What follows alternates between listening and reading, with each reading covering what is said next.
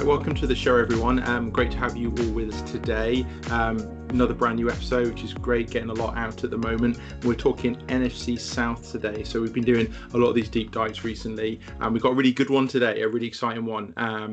So sometimes when you talk about teams, you have a team that's, maybe really highly thought of or really poorly thought of. But I like the teams in the middle where, they could have a great year, or, it could be a bit of a struggle potentially. And I feel like that's what we've got today. My guests may disagree, so we'll find out about that in a second. But I think this team's got a lot of potential. In the Atlanta Falcons, and obviously some great additions this offseason. People like Todd Gurley, an underrated Hayden Hurst coming in, but they're also in the NFC South, which is obviously a really tough division.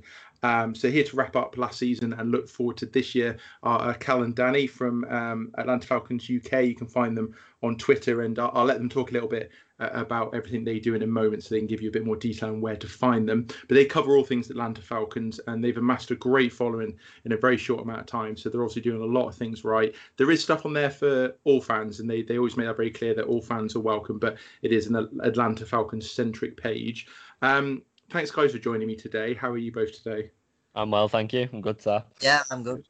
Brilliant. So, Danny, do you want to talk just a little bit about your page for anyone listening, or who hasn't seen it? What kind of things do you talk about, and where can people find you? Yeah, of course. So, like you said, we are predominantly a Falcons page. However, we're just trying to build up an NFL community, really. So, sure. We initially started the page as like a little bit to do on the side, just as a bit of a casual thing. But we've built up a following by chance pretty fast, and we've ended up doing our own podcast featuring on other people's. We've got an Instagram account, and we've just created a YouTube, but we've not got anything on there yet. We're just taking baby steps at the minute with that one. But you can find us anywhere on Twitter or Instagram, and our @ is the same. It's ATL Falcons UK. And like I said, it's not exclusively for Falcons. We talk all things NFL, so anyone and everyone. Yeah, it's good to get other people's point of view as well, isn't it? Especially if maybe they're in the NFC South and they're like a Saints fan. It's good to kind of see what they think about, what you're talking about. So, like you say, it's great for everyone to go there, and you have amassed an amazing following, and it's a really active page, which is really great. So lots of things for people to interact with there. We're talking about obviously the Falcons for the most part tonight. We will touch on the other NFC South teams, but it's going to be mostly Falcons. Last year was a bit up and down. I'll talk a little bit about my points, and then obviously I'll bring you guys in. I really want to get your thoughts on last season and what your takeaways were. I thought it was quite an up and down season. 7-9, but won the last 4. The offense was very productive, but it was very pass heavy. Obviously Gurley coming in is a big thing if you can stay healthy with Freeman leaving. Defense was solid against the run, but struggled to get to the passer, and ranked in kind of the early 20s, which, if you're going to compete, which Atlanta definitely can, it's obviously not really good enough. You've got to be near that top 10. Cal, how would you sum up the season, and then we'll pass over to Danny after? Well, it was actually our first Falcons season as actual supporters as well. So obviously it didn't get off to a great start. Yeah. 1-7 before the bye week. It was a bit. I think we lost our first game, which is it's hit or miss in it. And then you win the second one, and your confidence getting a streak now, and then we end up losing 6 in a row. So even though it was our first, and there was still exciting points, especially the second part of the season. We did think there would be changes throughout the season with even the coach, but obviously it didn't come. But to end on a 6-2 in the last 8 games isn't too bad. So hopefully if we build on from that, hopefully it can only be a positive for this season, you reckon? Yeah, absolutely. What do you think, Danny? Yeah, no, I agree. It was a bit of an up and down season for us, really, but we saw enough of us to have faith in what we're capable of doing this season. Like Cal said, starting 1-7 isn't great, but if we can start this season anywhere like we finished last season, then we're in with a shot of at least going for a wild card spot or hitting the playoffs. So I've got a lot of faith in us. Yeah, I think that's definitely a realistic thing for you to be thinking about, a realistic goal. I mean, the wild card, especially with the third wild card spot, is definitely available for a team with Atlanta's talent. Do you think Dan Quinn saved his job with that last 4 wins? Do you think if he'd maybe gone 2-2, he might have been gone? Yeah, in short, yes. But as a person, both myself and Cal absolutely love Dan Quinn. So he's Sure. he's a proper man manager. Yeah. You can see the passion in him every single game. It doesn't matter if you're losing by a heavy score. Every time, any points that we get, anything like that, you can see his commitment to the team. The players clearly want to fight for him, regardless of what people on the outside are saying. People on the inside are fighting for him. Not many teams are going to drop a 1-7 and then turn that around with a 6-2 without any heavy changes, and that can only be down to him. He made a couple of reshuffles in the coaching staff, and to finish a season like that, of course, yeah, he has saved his job, and then he's got another opportunity this season to go again.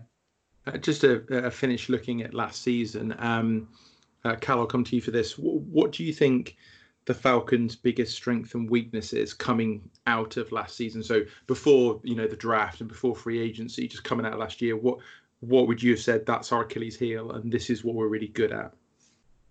Especially, we'll start with the defense. The defense is obviously a problem in the first 8 games, but after that, the stats improved, the sacks improved. But overall, the defense was our major problem. Even though our offensive line, I think Matt got sacked 50 odd times, which is way too many. You rarely get into the playoffs if you're getting sacked 50 odd times. Very rare. But hopefully this year, with a few added additions, etc., hopefully we should be all right. I think our running game we've got Gurley now, so it's one of them where it has to improve. You've got one of the best with his injury. I know he's got problems with it, but he is one of the best when he's fit, without a doubt. If our running game improves, we know what Matt Ryan can do with the ball in his hand. I don't think that's going to be an issue at all. If your O-line improves, I think we'll be more or less there to at least we'll definitely be an improvement. I can't see us doing worse than last year at all. Do you think, because you spoke about Matt Ryan there, and it's something I wanted to touch on with you guys being obviously Falcons fans and watching the games very closely. How underrated, if you think he is underrated, which I imagine you do, Danny, how underrated do you think Matt Ryan is? For me, unbelievably, and I don't think that will change regardless of his stats that he drops year in, year out. So of course he had the 2016 MVP season, and because of the way that season ended, he still didn't get the appreciation or the credit that he deserved for putting up numbers like that. Yeah. I think he's probably one of those players that's going to end up being appreciated a hell of a lot more when he calls it time on his career, and people look back and think, Jesus, like we really overlooked him throughout his career. Because for me, and of course there is a bit of bias, but for me, he's pushing a top 5 quarterback in the division, regardless of the names that are in there at the minute. So I think he's heavily underrated.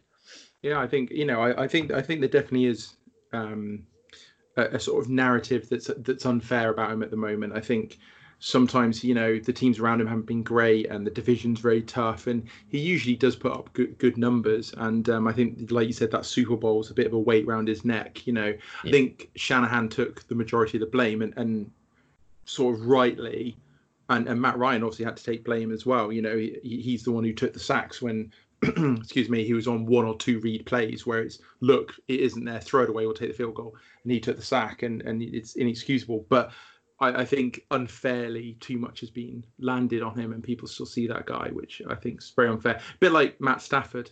I think, they're much better quarterbacks than perhaps people think. Just because they don't win Super Bowls, it doesn't mean obviously they're not very good. Yeah.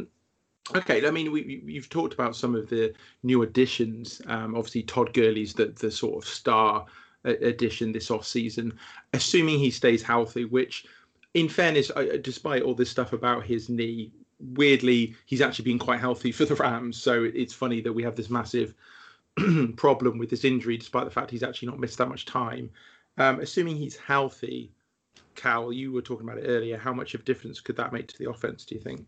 Oh, without a doubt. It gives us another option, doesn't it? Like, we know what Matt Ryan can do with the ball in his hand, but as soon as you have a running game added to that, you think you'd be unstoppable.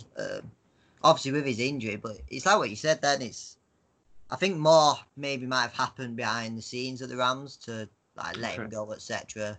But even his stats last year, I think he got 12 touchdowns, which is absolutely. It's still not bad, is it?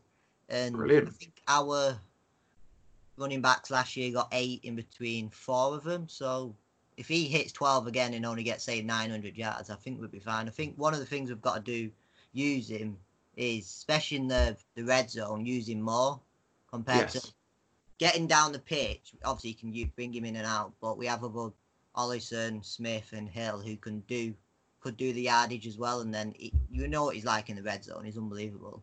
That's his main threat. And I think if we can do that, I think I can't. It's not even. Someone mentioned it the other day, saying, "Oh, it's a bit of a he's not going to do well, etc." But I think it hits 5 mil on our cap, which is not. It's not a lot. If he explodes, if he gets 12 touchdowns, that 5 million is paid up straight away. Yeah, absolutely. You're absolutely right. You've got it just here, 5.5 million. You're absolutely right, which is nothing for a player of obviously that talent. And it's obviously a 1-year deal. So I mean, if he is a shell of the guy he was, you can just cut bait at the end of the year and get rid of him. And if you look at your like you said, the Matt Ryan MVP season, you had Tevin Coleman and Devontae Freeman running the ball really well, and actually a lot of the rest of that offense is still here. You just needed those running backs again. Danny, I mean, what other off-season trades or free agent pickups stand out to you? To me, I'll go with another offensive one to start with, would be Hayden Hurst. Although he's pretty unproven in the league in terms of the amount of snaps he's had and the amount of opportunities he's being given, I just think that the bits of play that he has had, you can see that he's got a hell of a lot of quality sat there waiting, and he just needs a consistent run of games to show what he can do. He's got the build for it. He's got the athleticism.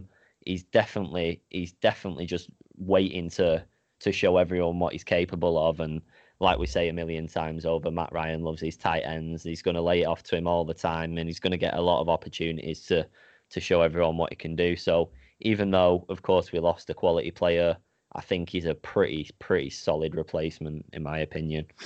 Yeah, and funny enough, I think a lot of him, actually. He went under my radar, I won't deny it. And then I was talking to someone on my podcast, and they were a massive fan of him, and it really made me look at him. And I've completely changed my mind, and I think he'll be really good in Atlanta. As you say, Matt Ryan likes his tight ends, always has. And I'm actually sitting on a dynasty draft that's going on a bit later, and I'm kind of praying that Hayden Hurst is still there when it comes around to my pick. So that's the offense. We've got a couple of upgrades there, which is nice. What do we think about Dante Fowler? Because he was good in LA, and he was good before that in Jacksonville, but he never seemed to be dominant, I would say. But the Falcons have paid him dominant money. He averages 15 million a year. So do you think? And also, you need pass rushes. You're a bit light in that area. Do you think, and Vic Beasley's gone, do you think, Cal, that he could be that guy, or do you worry maybe they overpaid a little bit? It's one of them. It's a lot of money, but I think with the season he had last year and with the guys he has around him this year, he hopefully should succeed again. I think the money thing's always, it makes me laugh in NFL with the money. You can literally have one good season and you'll be on 5 million, and straight away you're up to 18 million in a season. Yeah. It's quite a funny thing when you think about it.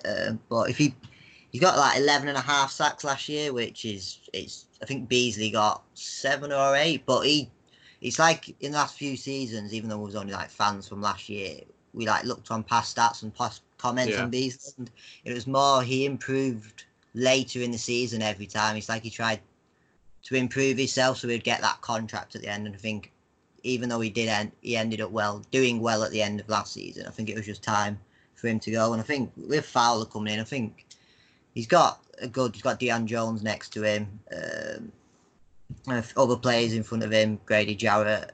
I think it can only be a success. I think it's obviously a lot of money, like you mentioned, but it's a player we needed, and yes, you did. Our defense was overall shocking last year at times. So I can only see it improving the team. Brilliant, yeah, and sometimes you've got to overpay, haven't you, for the guy you really want? You have to overpay, and it's not like they paid him crazy money; it's just premium money. Someone I want to talk to you about, Danny, was Desmond Trufant, obviously a stalwart for a long time in the secondary in Atlanta, and he's gone to Detroit now. He's on $10 million a year there, so obviously that was something Atlanta didn't want to pay him. Do you think it was time for that move, or do you think that's going to leave a bit of a hole in the secondary?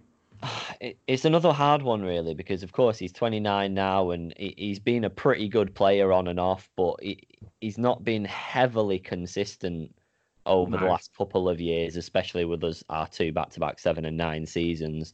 I'd always give players another opportunity whenever it was possible, but when you've got people that are capable of coming in and potentially upgrading your positions, then I think it is time to go. And I'd much rather see him go out and still be regarded quite highly, as opposed to leave him when he's had 2, 3, 4 poor seasons on the bounce, and then you just think nothing of him. When he has been a good servant to the team. He's been a top player at times. He's just not always been up there quite as much as you would have anticipated at the start.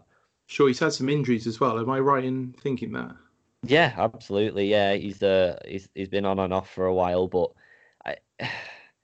I don't think it's just injuries as well. I think sometimes some players just aren't regularly consistent, are they? Yes. He still had an all right season last year, still 4 interceptions and things like that, but it's just not always. It's better to move on sometimes, isn't it, and have a fresh start. And then you knew you'd have to pay him, which obviously changes things as well.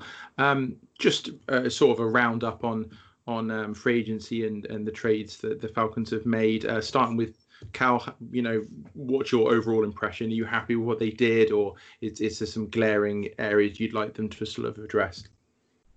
No, I think overall it's been pretty well. I think we still need a few players signing, a few depth signings in. Okay. Maybe another linebacker, another defensive end. I think people have been saying just for the depth, really. We know. And no, the main one is, I would say, cornerback as well, without doubt. Just definitely. Even though we drafted, our number 1 pick was drafted, but I think our 3 cornerbacks are all under 25, I think. So it'd be good to get a good vet behind them, especially to learn off as well. So hopefully obviously there's another couple of months until the season, and if it gets going or not is another question. But I think another 2 or 3 more signings, and I think we might be there with the defense. Is that your impression as well, Danny, or is there anything else you'd like to bring up? No, I agree. Although AJ Terrell, for me, is a good pick. I know he wasn't the name that a lot of people were after for a cornerback, but for me, he's a good pick. But he is young, as is the rest of our people in those positions. So it's one of them. Even if you bring a vet in on a mid-range contract, whether they play 16 games or whether they are on and off, so you're mixing them in, say 8 games with them, and then sharing the rest out between other players. I think you do need someone there coaching them through it, because the only way they can completely improve as players is by watching someone that's been there and done it all in action. I think that's probably that, along with getting your minutes and your snaps in, is your best way to improve. So I'd definitely look for a bit more depth if we can. Sure, absolutely. And a lot of rosters are obviously filled out at this time of year, so it's a good time of year to be doing it. You both talked about the draft, so we'll sort of segue to that now. Danny, you just sort of talked about AJ Terrell, and it wasn't the pick that a lot of people saw coming. It's not a pick I saw coming, but what I will say is, obviously you had to go corner, so that makes a lot of sense. And I have seen people, one of them being Chris Sims. I remember looking at his cornerback rankings before the draft, and he had AJ Terrell second, I believe, behind Jeff Okudah. So, I think there were definitely people out there who thought highly of him. Were you surprised at the time? And having some time now to think about it, what are your impressions of the pick? At the time, I was a bit taken back, because we were rumored to be going for so many different names and so many different positions and things like that. And when it's someone that had been talked about, but pretty low down talked about, as in it could happen, but it's very unlikely that they'd go for this player, you're always a bit like, whoa, what's happened there? But then the way in which Dimitroff and Dan Quinn spoke about him after the selection, of course, you're always going to hype them up a little bit. Of course, yeah. But they almost make it sound like it was always the plan, and that they've put a heavy amount of research into him and done a lot of analysis on him. So you can only trust the people in charge, can't you? And when you look at his last season, 2 interceptions and 39 tackles, 7 pass breakups, that they're pretty good stats. They're pretty consistent stats. And of course, he was playing for a pretty winning side with Clemson Tigers, 14-1, I think they finished, or something along those lines.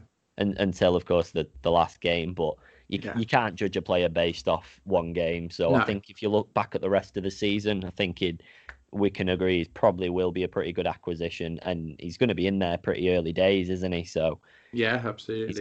He's got a great opportunity to prove himself and stop all the talk about him not being the option that we should or wanted to go for. Yeah, he's obviously come from a very good college, as you mentioned, and he is going to have to step in straight away. Cal, do you think, I'm just going through some of the players you got, defensive tackle in round 2, centre round 3, linebacker round 4, safety round 4, and a punter in round 7. Do you think, ignoring the punter to an extent, because obviously they'll have a one-on-one competition probably between 2 punters and one of them's going to start. So obviously he's got a very good chance of starting. But of the other 4 guys, do you think any of those will be starting players come week 1? I think week 1 it may be obviously our 2nd round pick with Davidson and Hennessy our 3rd round pick. I think maybe not week 1, but especially like week 3/4. I reckon they're both in. I think there's rumours. Obviously Matt Hennessy's a centre, but they've been saying he could challenge for the left guard as well. Okay. And obviously with Matt being our centre and he's still got 2-3 seasons left in him, I reckon. But he's learning off one of the best, and he's one of the best centres in the league without a doubt. Oh, he is. Anyway, so even if he's at left guard, he'll definitely improve with what we've got. Davidson, he'll be learning off Grady Jarrett, who's obviously one of the best mentors out there without a doubt. And Danny will agree with this. He's by far our most exciting pick. If you watched he made a few comments in like the combine. Do you remember what he exactly said, Danny?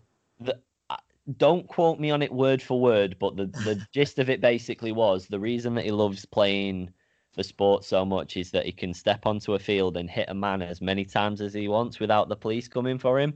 Yeah. And for someone to have that mentality, I know it sounds a bit crazy in one way, but what else do you want players on your defense to want to do? You want to hit players, you want them to take them out of the game, and you want them to stop them doing what their offense, doing what they want to do. And it's not just his ability that hypes us up. It is literally his whole person. Of course, a lot of people from other teams won't have watched many of his interviews and things like that, but he just draws you in so much. His personality is just so good to hear and to be around, and he's saying all the right things. Yeah, it's his attitude as well. I think that's what we sort of missing. We do. Everyone don't like, you have like attitude players, but his attitude's like perfect. You want someone sort of egging the opposition team on, etc., giving them a bit of stick. I think that's what we want. That's what I think we've been missing the last couple of years, especially. So I think, especially the first 3 would be to be in the lineup by week 4 without a doubt. I think because I'll ask you something here, and or feel free to rebuke me completely, but I really like the fact you've latched onto that attitude thing, because my perception as an outside NFL person, who looks at it a lot and commentates on it, a good amount, is that Atlanta are soft, and I think if you get after them physically, they don't like it. That's an outside perception. You guys, as I said at the start, are closer to the team. Do you think that's part of the reason they took him, so he can give you that edge, or do you think that perception's wrong? No, I'd take that 100%. You've only got to look at the first half of our season, 1-7. The amount of times that we went, say, a touchdown behind and we rolled over. We didn't show fight. We didn't look like we were ever getting back into some of these games. And it was nothing to do with the offense, because they were doing the best they could with the situations they were being put in. But every time we scored a touchdown, you pretty much knew on the first play of the next time around that they were going straight back at us, and that's just because the defense couldn't solidify. I know that, of course, we improved as the season went on, but the players were still the same people, so you've always got the possibility of having another blip and someone's mindset going, or somebody not being as confident in themselves as they should be. Like, of course, you want Davidson to be able to walk the walk as well as he's talking the talk at the moment in time. But if you have I'm going to do this mentality, you've got a hell of a lot better chance at succeeding than you have if you're thinking, I'm okay, but you never know. Like, that sort of like down on yourself. Yeah. And right there, you summed up why I could never have been a potential professional athlete for that exact reason, because that's exactly my mentality. So, these guys do need to have egos, don't they? They're going into a warrior sport, and they need that ego. Just finally, Danny, on the round 4 picks, because I think round 4 for me, I don't know whether you guys agree, is kind of the last round where you're picking people you hope will start. Obviously, it'd be great if everyone started, but realistically, round 4 is kind of the last round to me. So you took a safety and linebacker there. Obviously, both defensive picks, which are your weakness, and one a safety, obviously, in that secondary, which is probably the biggest weakness. Do you think either of those will get significant time early? Immediately, probably not, because we've got a lot of people coming back from injury. We've got Keanu O'Neal and people like that are probably going to play in and play in these positions, and rightly so, because of course when you've been out for a long injury, it doesn't mean you lose your ability. But both Hennessy and Walker have definitely got something about them. They've got talent there, and I'm more than confident that they'll get enough playing time to show it. I don't think it'll be as imminently as the first 3 picks, but I can definitely see it happening. And all it takes is, touch wood, it doesn't happen, but all it takes is one injury, and they become you're the first or second choice, and you're getting a hell of a lot of game time. So, sorry, I just realised I said Walker. I said Hennessy and Walker. Then I meant Walker and Hawkins. But you got my point. Yeah, I got yeah. No worries.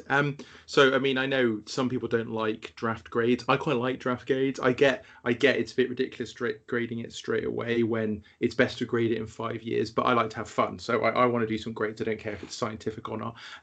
So Cal, a rough grade for the Falcons draft this year. What would you? I would say, I think overall I'd go with a B. Cool. Because we've gone for the positions we needed, which is obviously defensive. I know we got Hennessy as a centre, which is also a great pick because Mac will be retiring in a couple of years. Yeah. We've gone for the positions we needed, the people that have left, etc. So I'd go with a B without a doubt. Brill. And Danny? To be honest, I'd take the same. Like we said earlier, Sure. Not all of the people that we've signed were the names that we were expecting, but we've covered the positions that we required in the best way that we could in the draft. So I've got no complaints at all. And I think in some ways as well, you were restricted from making any real splashes. Like, instead of taking AJ Terrell, trading up into the top 10 and taking one of the best pass rushers because you had so few picks. Yeah. It's hard to make a splash like that. So I think you're absolutely right. I think you're sort of bang on there. Moving on to the schedule for next year. It's an interesting one. Obviously, the NFC South itself is brutal, as we know, and then you've got some up and coming teams like the Broncos, and then some more old stalwarts like the Packers and the Vikings. What are your sort of immediate takeaways from the schedule? How difficult, I suppose, do you see it being for a team that, as we said at the beginning, is talented? The Falcons are no doubt talented. How do you see that schedule, do you think? I'll do it. It's well, we'll both put into it, but it's one of the. I think it's been rated the 4th or 5th hardest. So I think it's even the starts like Seahawks, Bears, Panthers. Oh, no, that's not in a row. Read it wrong. Seahawks and Cowboys straight away. It is one of the hardest by far. And I think I was saying that we need to be. By the bye week, we have to be in a positive of wins to losses to give us a chance. Okay. After the bye week, you've got the Buccaneers twice, Saints twice, and then you got the Super Bowl champions from last year as well. It's one of the hardest, but you've got to beat the best to win it. It's one of them. I agree with this. Obviously, the schedules change all the time, like every year, etc. But it's one of them. You'll have the hardest one no matter. You'll get the hardest schedule if you get to the Super Bowl no matter what. You've got to play every team. You got to play all the best teams to get there. So we're not using that as an excuse. It is one of the hardest, but if you are the best team, you'll get through it no matter what. And Danny, obviously your division doesn't help. It does not. It is improving by the year. Of course, for the last handful of years, the Saints have pretty much had a walk in the park with it. which I'm bitter to say, but I'll say it anyway. Yeah. But I'd say they've improved a fair bit. They've got some pretty good acquisitions into the team. We've improved heavily compared to our last couple of years, 100%. Of course, the Bucks have, by name, have probably improved more than anyone else. However, I'm still not going to buy into the hype quite as much as some people are. I think they're going to have a brilliant season, but there's people labeling them Super Bowl contenders already and stuff. And Brady's unreal and Gronk's unreal, but I don't think that it just gives you a free pass at a Super Bowl. You've got a hell of a lot more players in that squad that need to step up to the mark. And I would not want to exclude the Panthers either. I don't think they'll be right up there this year because, of course, they've got new coaching staff and a lot of new players in. And with everything that's going on, they've not had the opportunity to like have as much time with each other as that you normally would. You'd already usually be doing proper workouts and getting in there. So I'm thinking that might go against them a little bit. But it's for me, it's probably the most competitive division. Bar one or two maybe, but it's right up there at least. Yeah, I absolutely agree with that. I think it probably is the toughest, but we can talk about that a bit more later. So what I would like to do with my guests is do a bit of a schedule run and have you guys say win or loss, just sort of first instinct. You know, we can all analyze it to death, but it's kind of fun to do it on first instinct and then see what record you came out with. So I did this earlier, so I've got a record for you. It'd be interesting to see how much we agree on that. So Danny, if you do the first game, and then Cal, if you do the second, Danny, Cal, if that's all right, and we'll all have a bit of a go. Cool. Okay. First game is Seahawks at home. Hard game, but win. Definitely a win. And then Cowboys away. I'd say a loss for that one. Okay. And then Bears at home. Win again. Okay. And then Packers away. Win. Okay. Ooh. And then Panthers at home. I'm going to go win, but it'd be the most Falcons thing ever not to win that one. Yeah. And then Vikings away. Lose. Okay. And then Lions at home. Win. Okay. And then Panthers away. I think we'll win that one. Okay. And then Broncos at home. I'm going to go lose for a weird one. I don't know why. No, I can see that. Broncos are one of those up-and-coming teams that might shock people. Yeah. The Saints away. Oof. Lose. Okay. Raiders at home. Win. Saints at home. We'll win that one. Okay. Chargers away. Go for a win with that one as well. Okay. And then Bucks at home. I think we'll lose that one. Okay, and then Chiefs away. That's a hard one. I'm going to go for a loss on that one. And finally, Buccaneers away. We'll win that one. Okay, cool. That was good. So we came out at 10-6 in the end. Did that sound about right to you guys from what you've thought in the past? What is weird enough is we've both done predictions and we've both gone for 10-6, even though the matches that we went with then I don't think were quite the same as in like. When you sit and think about it and you analyze it a bit more, you come with a completely different outcome, don't you? Yeah, that's why it's quite fun to do that kind of first instinct because it's quite fun because, like you say, it's not quite as analytical because you'll forget someone in a minute. You'll go, "Oh, that guy plays for them." Yeah, that'll screw us over. But really interesting. Okay, so 10-6. That's really good. So so don't shoot me. I went 8-8.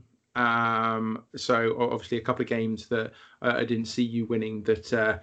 You guys did, although I think there's ones I saw you guys winning that you saw you losing, so it's quite an interesting mix. So just gonna have a bit of a go at my NFC South division rankings. I just want you guys to give me some feedback on that, and then we'll talk about how you rank the teams going into next year. So I've got the Saints at 12-4. I think they're going to have a really good year. I think they're just loaded, and I think there's going to be momentum behind the fact it's Drew Brees' last year in inverted commas because he'll probably come back next year. But right now, it'll give them that momentum. I think Emmanuel Sanders is an incredible signing. I think that'll work really well for them, and they've got the mental edge. They've bossed this division for, as you said earlier. I think it's Danny. You know, they bossed it for a few years now. Yeah. Bucks 10-6. I'm kind of like you guys. I'm not really buying into the hype. I think as a Patriot fan, I saw Brady and Gronk, and I'm not going to be a bitter Patriots fan. They have not declined massively. These people who are like, oh, they're rubbish. It's good we got rid of them. Obviously not. But at the same time, Gronk is very injury prone. He's not going to play a lot of snaps. I think he's going to be on a snap count lower than Gurley.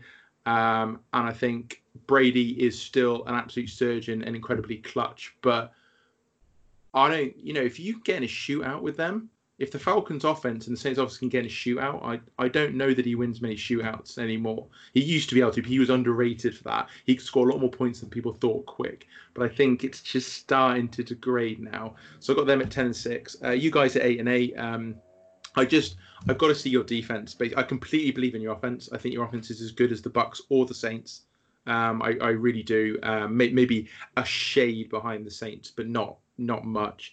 Especially if Todd Gurley's playing. I've just got to see your defense play, and as you guys were saying earlier, actually fight and actually make plays and make stops. And so until then, I can't give you that 9 or 10 wins that I'd like to. And then I've got the Panthers at 5-11. They might be a better team than that, but there's two problems. A, they're massively inexperienced, and they've got a very young team, very young coaches. But also, they're in a really tough division. So in another division, they might go 7-9 or 8-8, but they're in your division. And so I think 5-11's sort of a best case scenario. Starting with Cal, what are your thoughts on that? I think with the Saints, I agree.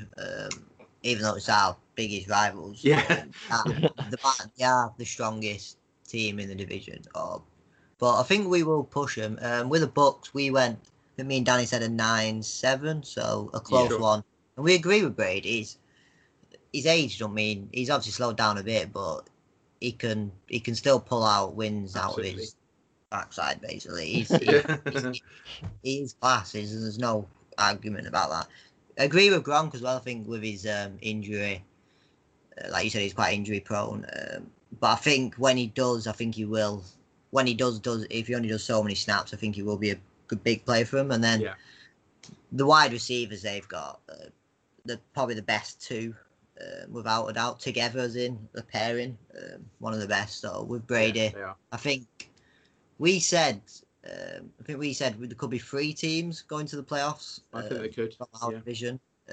Especially, I think is there an extra one this year? Is that a comfort? There is. There's a third wildcard spot in both conferences.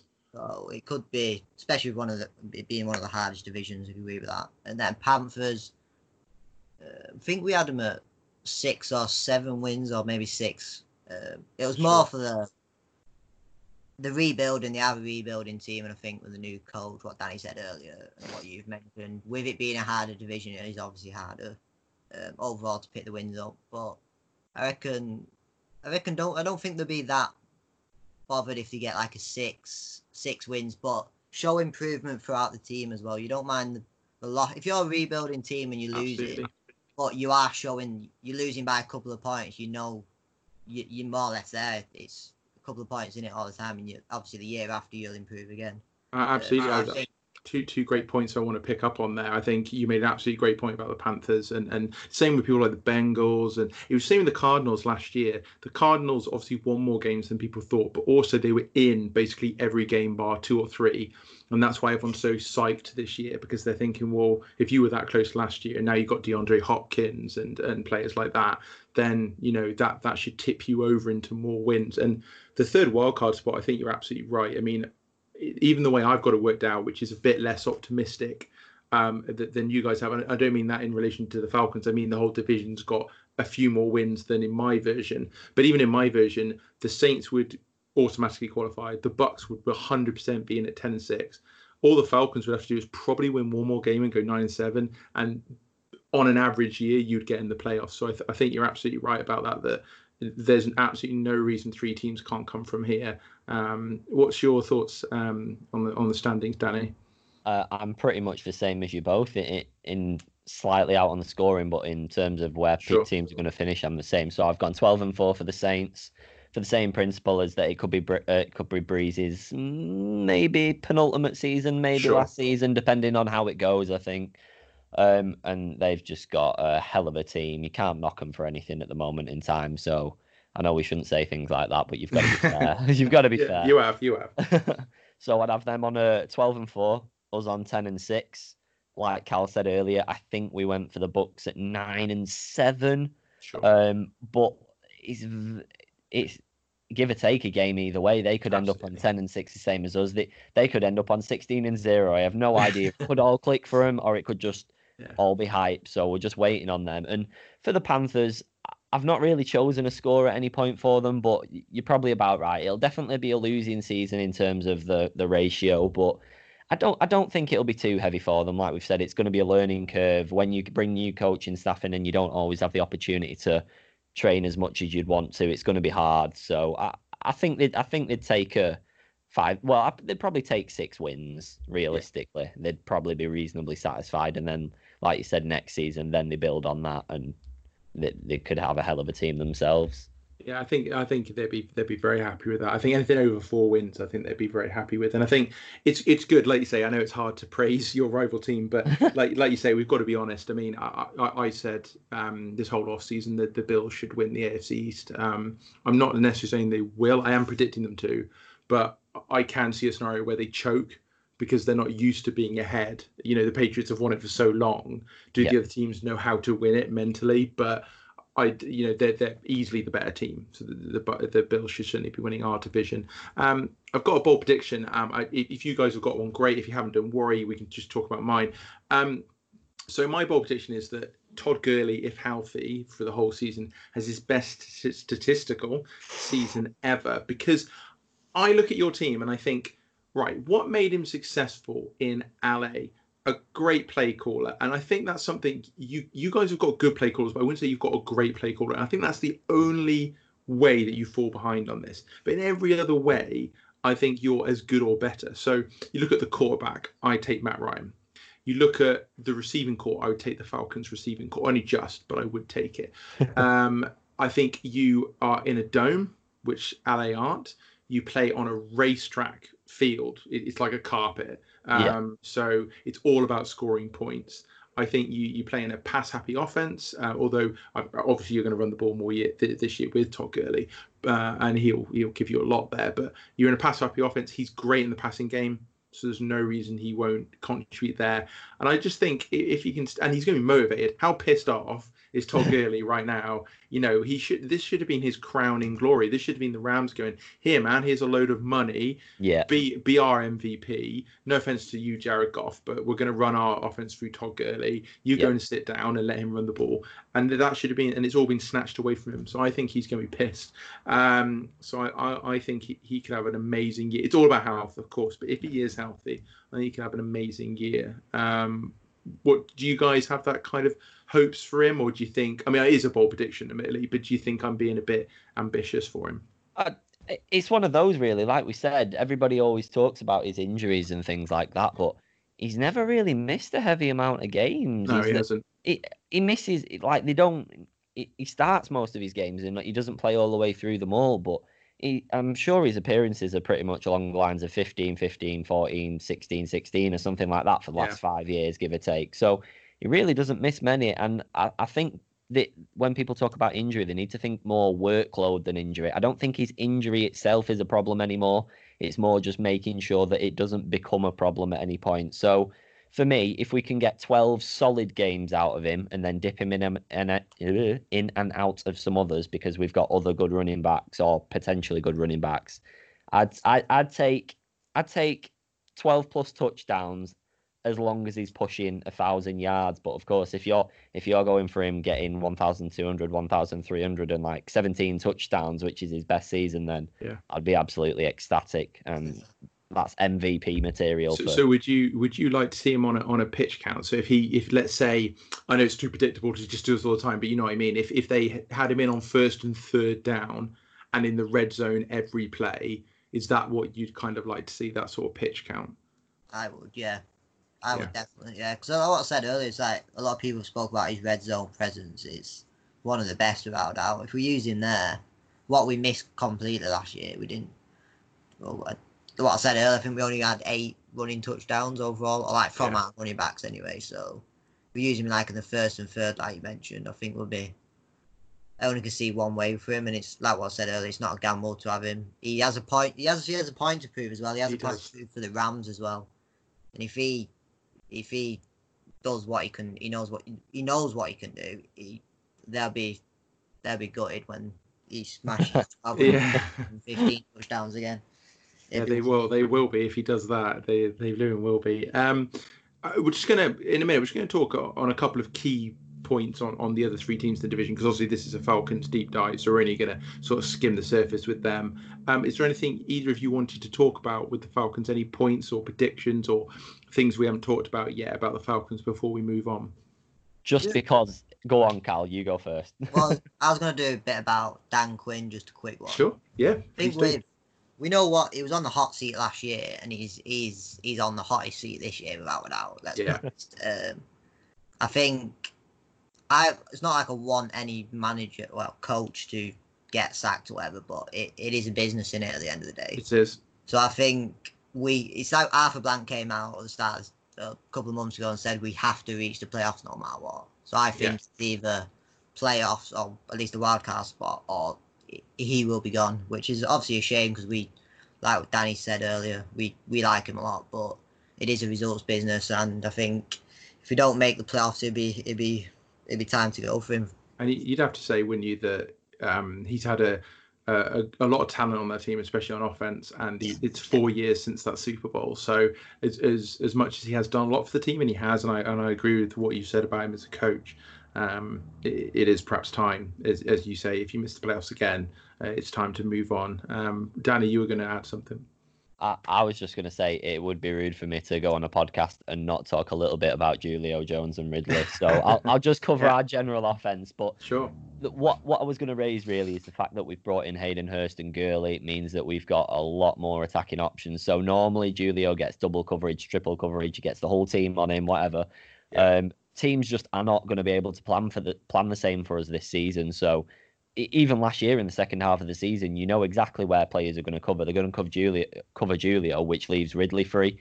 This year, Ridley's been so unbelievable in the last 2 seasons for only a player that's only had 2 years in the league that you've got them two at wide receiver. You've got Hurst that could have an incredible season, or he definitely has the potential to. And then you've got Todd Gurley, and I just don't think defenses will be able to plan like they've been able to plan over the last few years for us. So I think that even if somebody has an off game, we've got a lot more weapons than we've had in recent time, and I just that's why I'm going 10-6 in playoffs. I've got faith. Yeah, absolutely, and no reason not to. I think you're absolutely right that people can't blanket Jones anymore. They can. What a lot of teams have done is double him, but often double him with their best corner as well. Whereas now you feel like they might double him, that's fine, but the best corner is going to have to shift, which means Calvin Ridley gets a one-on-one with their best corner. He can win that. And then Julio gets double teamed, but by a second or third round corner. And you're like, okay, well, he can beat that double team. And then one thing I really like about your offense is, I know it's not as simple as this, but like I just like the idea in my head. I don't know whether it's the symmetry or what it is, but I like the fact that you've got players who will be catching the ball at every level, which I think is a big thing for defeating zone. So you've got Julio who can get deep, and I know Calvin Ridley can get deep, but just if you imagine Julio going on like a 15-yard post route, and then Calvin Ridley going on 10-yard in, Gurley flaring out the backfield, and Hayden Hurst going on a little 5-yard out or something. You've got people all over the field, and you've got so many ways to penetrate zones that zone will be quite hard to play because people have their backs to Gurley as well, which, you don't want to do that. And then if they go man on man, you've got the talent to out man on man them. So I think you're right that you can get people's defenses in a lot of difficult situations. Yes, I definitely agree. Exactly what I'd be going for. Cool. Okay, so let's just talk a little bit before we finish about the other teams in your division. We've said it's one of the toughest divisions in football, and that is, I think anyone who disagreed, I'd like to hear their evidence for that. So let's start with the Bucks. We've kind of touched on this, but I'm going to start with Cal for this first question. Do you think, the Bucks show a lot on paper, but do you think a lot of it's talk and reputation and things on paper, or do you think they have the potential to go to the Super Bowl this year? Because as you said earlier, a lot of people label them as Super Bowl winners, perhaps a bit early. But do you think they have the potential to go there? Do you think it makes that much of a difference just getting a 43-year-old Tom Brady in the building? Well, I hope it's all Yes, yeah. Was around them, but overall, it's one of them.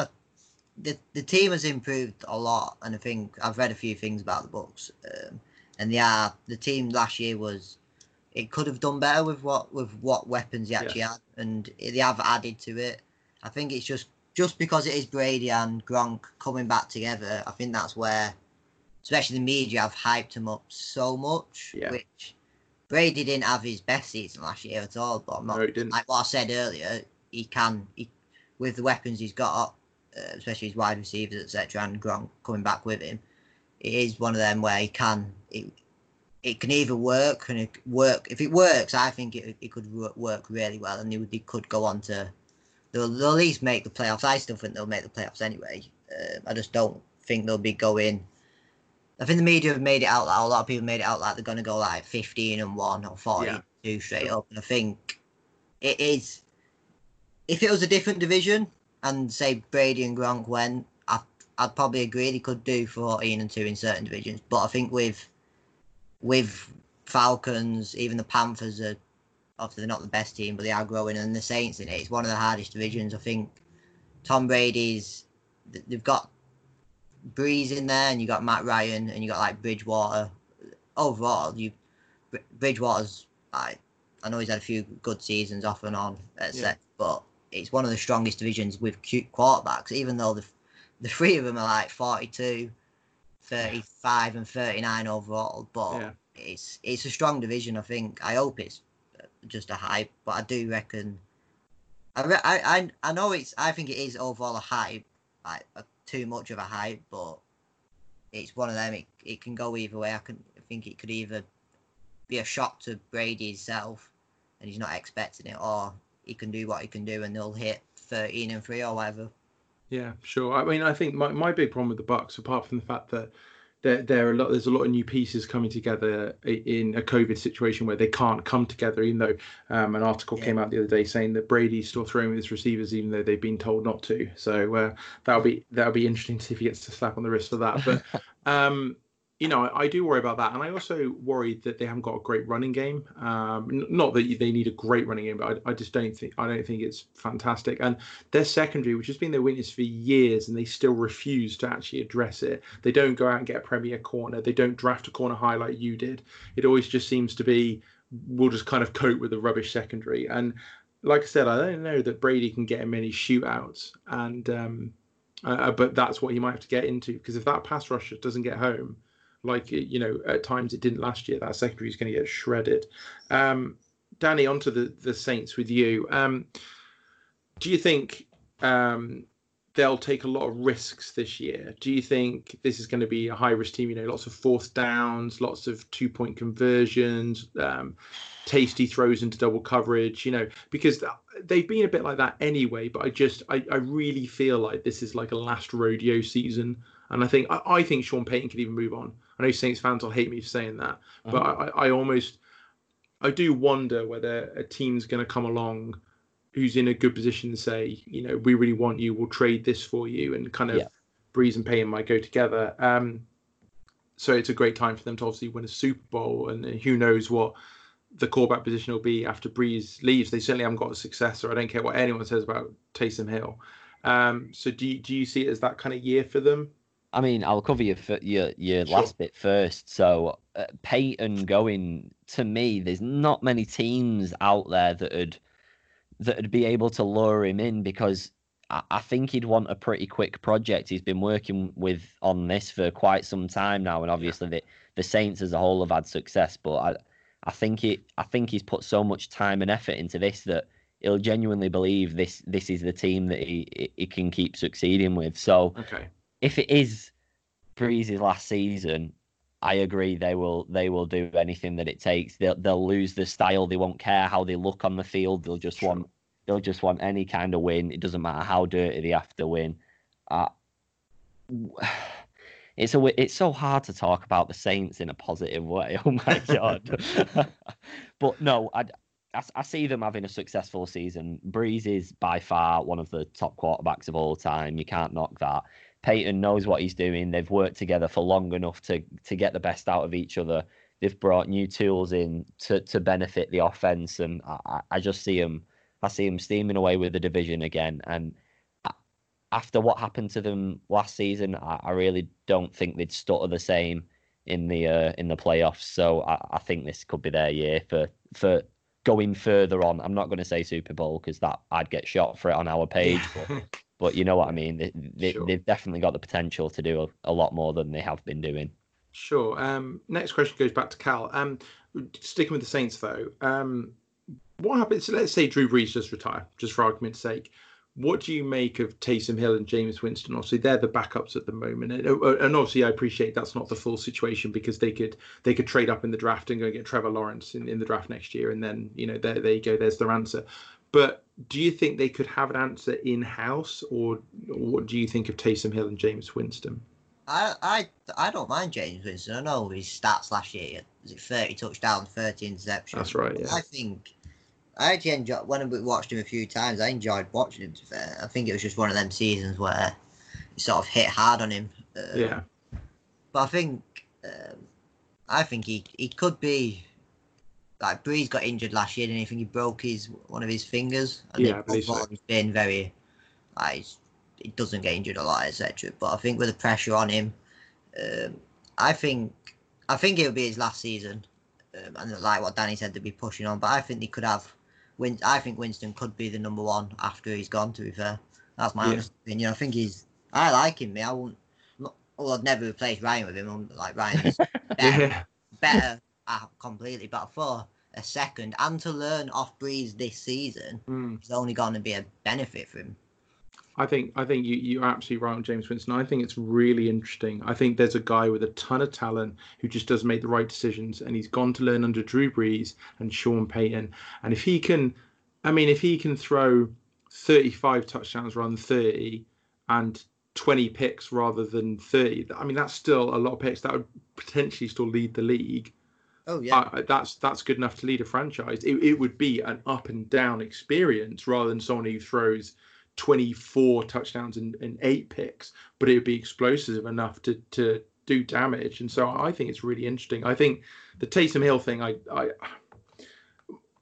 just think, Sean Payton can say what he wants, and I do trust him, and I know he's a great coach, but I think it's a gadget thing, and it always will be a gadget thing. I think he'd have got more reps in training camp and things like that if he was truly going to be a successor. I think it's just a very convenient smokescreen for Payton when it comes to drafting a replacement if Winston doesn't work out. Last question. So let's go to Danny on the Panthers. We've talked briefly about them and the fact that we all think they're going to be a competitive team. We disagree on their win-losses, but we've said that we think they'll be in games and they're going to make games hard for people. Do you think they could contend with the other three teams, so you, the Bucs and the Saints, next year, or do you think it's going to take longer than that, considering how inexperienced at the NFL level as head coaches and things like that the coaching staff is, and obviously the fact that they've got a really, really young nucleus now in the team? I think that they'd be happy taking a half-decent season this year and focusing on the following year. Yeah. I think a lot of teams, if they stepped into the Panthers' position in this division, would accept that it'll take some time to build, especially considering where Panthers are coming from. Like you said, they're extremely young, new coaching staff. So it'd be naive of them to think that they can compete immediately. I'm not saying that they can't, because you never know. NFL is a crazy sport. Teams that go 4-12 finish 12-4 the following season. But I think they'd be naive to think that they can match the top teams in the division, and especially in our side of the conference. So I think that they'll be looking on to the following season, to be honest with you.